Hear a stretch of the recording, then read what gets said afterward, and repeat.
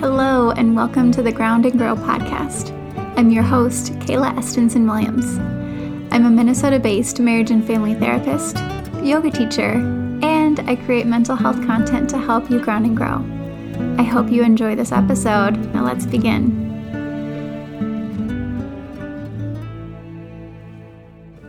Hello, so today is a kind of part two to the previous episode a couple weeks ago. So in that episode, if you haven't listened to it yet, go back and listen to that one because that will be a nice lead into this episode. But in the previous episode, I talked about why concerns and struggles around self-worth are so common with attachment trauma. So that will give you information on the why and the what that I'm talking about. And in today's episode, I talk about what we can do to reconnect to our self-worth and some healing around those self-worth attachment wounds. If you haven't listened to episode 40, so in the last episode I talked about how my episode 39 and episode 40 talks about what attachment trauma is, as well as tools and skills that we can use for healing. So episode 40 is going to be more of a general, hey, what are some steps that we can take in healing these attachment wounds? But today is going to focus just on the self-worth piece. So it really builds on that. So in that episode, I talked a lot about how therapy can be really important and helpful. And I'll reiterate that today for sure in the self-worth context. But I talk about how therapy is really important, how honoring and figuring out our boundaries can be really helpful, building safe and supportive relationships, and building that relationship with the self. So those are kind of the breakdown of those skills, but you'll get a lot more information in episode 40. So if you haven't listened to that, or if you need a refresher, you can head back to that one. And this is going to build on that for specific self-worth skills.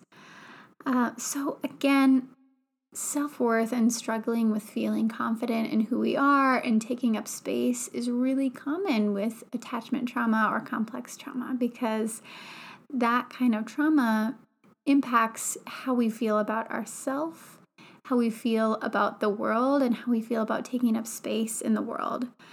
So the first step here is going to really be to identify the narratives and some of these false beliefs that we have.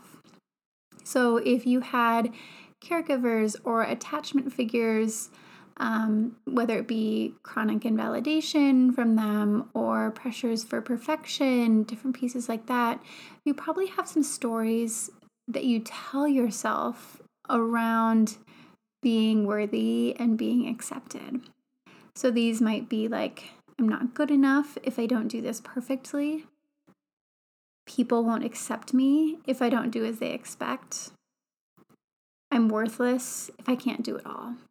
Right? So there are these narratives, these stories that we tell ourselves. And I think one piece, if you don't know these narratives, if you're not familiar with like, what do I commonly tell myself when I struggle with self-worth in these attachment realms, you might start off by just journaling, just reflecting. So maybe you kind of take a moment every day to just say, okay, where was my self-worth today? What was I telling myself about it? Or maybe just in moments where you know you're struggling with self-worth, write out, what am I thinking? Even if you can logically challenge it and know that it's not factual, right? Maybe you know, okay, I don't have to be perfect to be loved. Even when you're logically challenging it, still pay attention to it. Still get curious about it. I think for me, that's one thing that has been really helpful in my therapy. I'm sure a lot of other fellow therapists can relate to this, or people who have done a lot of work in their own growth can relate to. Sometimes when we show up with our therapist, we maybe know the skills we should be practicing, or we know how to challenge it, and we try to come off really skillful. So, I might say like, okay, here's what I'm feeling, but, logically I know that's not true, right? And so in that, I'm kind of invalidating the feeling that comes there. So what you're going to be working on here is validating the feeling, holding space for that while you can also not believe this myth or the narrative, the false narrative that's showing up, you can still hold space for, yep, while I know it's not true, it's still popping up for me and it's having an impact on how I feel, how I'm feeling about myself or how I'm feeling about a situation. So whether you logically know that it's false or if you're fully believing it, like pay attention to it, get curious in it. And here's where you might journal on, okay, where did this narrative come from, right? Looking at the situations that impacted it. And it might be situations that happened in early childhood, or it might be situations that happened with significant attachment figures or partners or close friends throughout the years. But process these in a lot of different spaces. So you might process it via journaling, just kind of reflecting and writing out some of those pieces. Or, as I always recommend, talking with a therapist can be really helpful here. Again, sometimes we think we can DIY our healing, and sometimes there's things that we can do, right? We apply a skill and it works really well, and that's great. But I know for myself, who spent many years trying to DIY my own healing, when I actually worked on these things with a therapist, even the things that I thought I knew, it was really helpful to have that space held by someone else. And that really, working through that relationship can be really helpful with the self-worth. So whether you're talking this through with a therapist or a really trusted family member or friend or a partner, if they can be really supportive there, processing it with someone else who is going to hold space for us, who is going to validate us, is a way that we can really show ourselves and practice, I am worthy of taking up space. And I'll get a little bit more into the actions of this self-care and self-worth piece, but kind of bringing it back to the narratives, identify, okay, what are these beliefs that I tell myself? And then you want to build some healthier narratives for yourself, ones that feel a little more authentic, ones that feel more comforting, more supportive, ones that are going to work for you better, right? So expecting yourself to be perfect and having a narrative around that is probably not helpful. When I expect myself to be perfect, I tend to beat myself up about stuff. And then I tend to avoid what it is that I'm doing, right? I'm either working myself so hard and getting burnt out that I end up having to quit whatever it is, or I avoid it because I know it's going to feel so uncomfortable if I expect myself to be perfect to be worthy. So create some different stories, some different narratives, and these are going to feel like affirmations or supportive statements.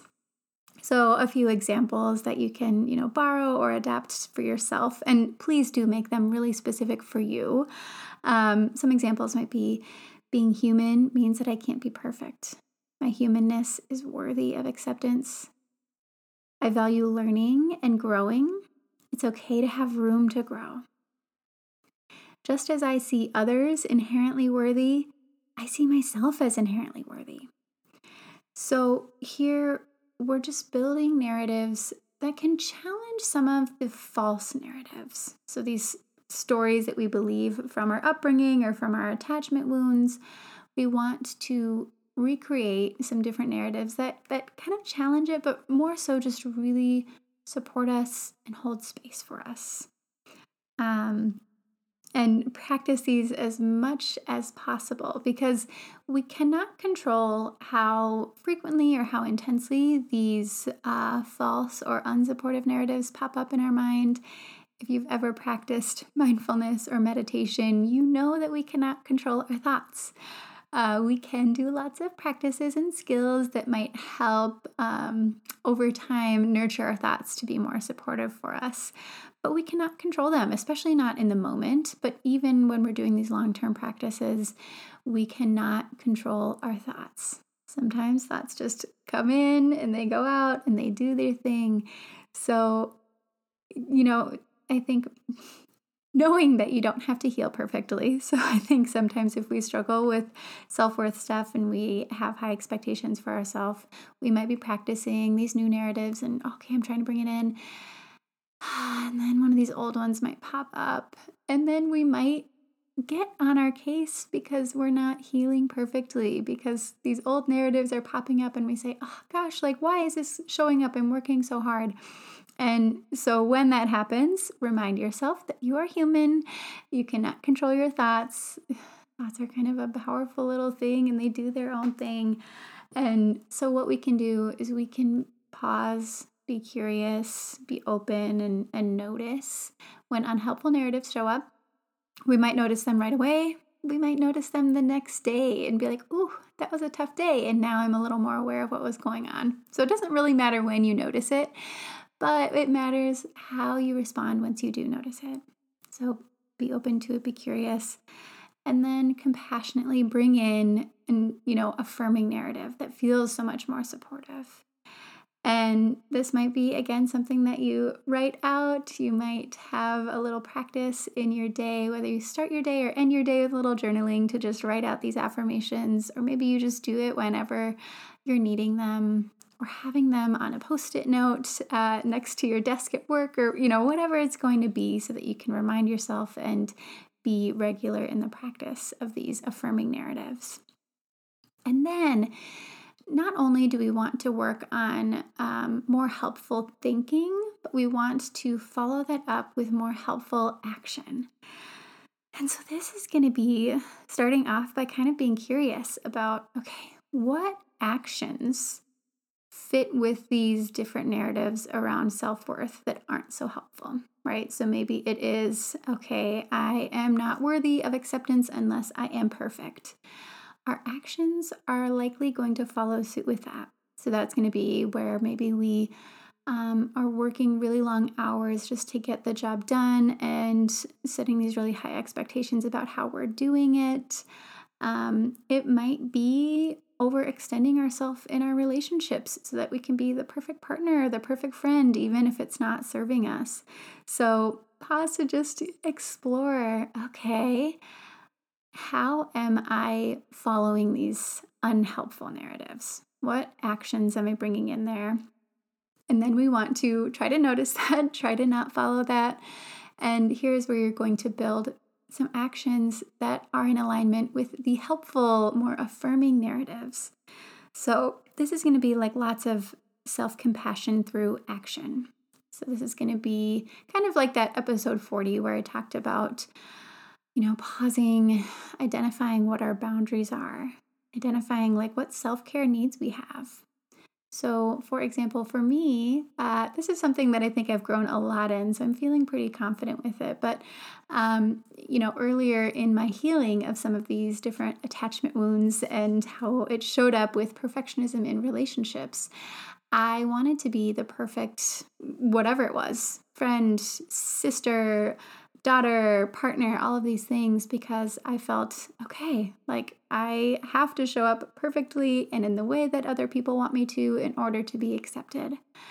And some of the actions that I did with that were not in alignment with what I needed, right? I might commit to more plans than I wanted to. So I am more of an introverted homebody. I'd prefer to maybe do like one or two maximum like social outings in a week, sometimes none. I like to just sit at home and, maybe hang out with my people in, homey environment, but I don't want to have a lot of plans in a week. But when I was following this false narrative of, okay, you've got to do what other people want to be accepted, I'd say yes to things that I didn't want to do, right? And sometimes it also made me not such a great friend, right? Like sometimes to be accepted by one friend, I might pull myself away from other relationships and maybe not do things that were aligned with my values, so that I could show up and be accepted in whatever it was, wherever I was feeling some pressure. And so we have to pause and ask ourselves, okay, what are the actions that I'm doing that aren't so helpful? And what can I bring in that honors the more affirming narratives, where I give myself space to be human and I know my self-worth? And so this is going to be knowing your boundaries. For me, that would be knowing that I don't want to do a lot of things in a week. And if I've already made one plan for the weekend, I can shut down the other ones. And I can tell my friends, if someone asks me to do something, and this is a practice that took a lot of time for me to feel comfortable with. So just know as you're starting it, it's probably going to feel really uncomfortable. But for me, it was, if I already had a plan in the weekend and I had another friend ask to do something, being honest and saying, my weekend is already as booked as I'd like it to be, so I'm going to hold some space for myself on Sunday, but I would love to do something with you another time. Can we plan something ahead? Right? And so a lot of my friends and family know that I like to plan ahead, right? I'm not often a last minute planner because I usually already have something else going on at some point in that weekend. So in the last minute, I just want to be able to relax most of the time. It doesn't mean people can't ask, but people will be understanding that I need some space and maybe need to plan ahead. And that's just how I roll and how I hold space for myself and my self-worth. So just explore, and this is going to be practice makes progress kind of stuff, figuring out, okay, what actions show me this self-compassion and honor my self-worth. And I don't think I can reiterate it enough that this is going to feel uncomfortable at first. Probably going to be doing some trial and error. You're probably going to be doing some skill building in communicating and holding these boundaries. And so that's why I think working on this with a therapist can be really helpful. My therapist did a really good job at keeping me in check when I tricked myself into thinking that I was being really skillful in some ways, even though maybe I had room to really honor these boundaries I was working on. So if you need some accountability, find your person of accountability, a therapist, a coach, a friend, whoever that's going to be for you. Just, communicating that. And I think that goes into my last skill is practicing owning your worth with others. So that might be being vulnerable and being open with your accountability people. It's also going to be practicing being honest about the boundaries that you need to hold for your self-worth. And with this, I think, and I tell my clients this, that can be something you build up for. For me, when I started knowing that I needed some more boundaries around my time to allow myself to not be the perfect friend and actually just show up how I needed for myself, sometimes I would bring in some white lies, right? I might just be like, oh, sorry, I'm busy. I can't do that day. Because I felt a little nervous about turning down a plan just for myself that felt uncomfortable. If you need to start there, that is perfectly okay, right? If it's a harmless white lie and it serves you, start there. Yes, I think it's important that our goal is to build up to being honest and open, especially with the people that are important to us, right? It's okay if we're not super open to everybody, but for the people that are close to us, if we can work on building up, being open and honest about it, and just owning this self-worth piece and the boundary piece, I think that's another great way that we really practice the self-compassion that we're internally practicing. So it's kind of this external skill that we're showing out to the world. And I think that just helps us own it. It cements it a little bit more. And with all of these things, the skills that you practice in your thoughts and the narratives and how you practice it out with others, it takes a lot of practice for it to feel comfortable. And I don't want to say fake it till you make it, because I don't like that statement all the way, because you're not totally faking it, right? Like you've done the unpacking work to know that you need this and that it's authentic for you. So it's not fully fake, but it's kind of a like, okay, I'm pushing myself to do this thing that doesn't feel 100% comfortable or authentic or me yet, because it's a new skill for me. And it's going to feel uncomfortable. Often attachment trauma has years and years and years in the making. It might have started from the day you were born or from very early in your childhood. And so it doesn't get undone in a night. It doesn't either take like another 20, 30, 40 years to start to feel some progress by any means. Like you'll get there. For me, it took a handful of months, and it took even longer for it to feel really comfortable. But I would say, within 3 to 6 months, I started feeling like, okay, I'm doing this. And it doesn't always feel easy, but it's starting to come a little more naturally. Now that I'm, some years into it. I don't know how many years into it I am, but some years into it, it feels so much more comfortable. And it's really only the times that I might be struggling with some more anxiety or some other stressors that it feels really hard for me to do. So there will be moments that it still feels hard even after you're well practiced, but you will get there. With practice, you will get there. It's not going to be perfect because it's the human experience, but you will get there. And yeah, I think that's really all I wanted to say on practicing self-worth as we're healing our attachment trauma. And as you can probably tell, it is very multifaceted. There's a lot of different things that go into it. There's a lot of different skills we need to practice.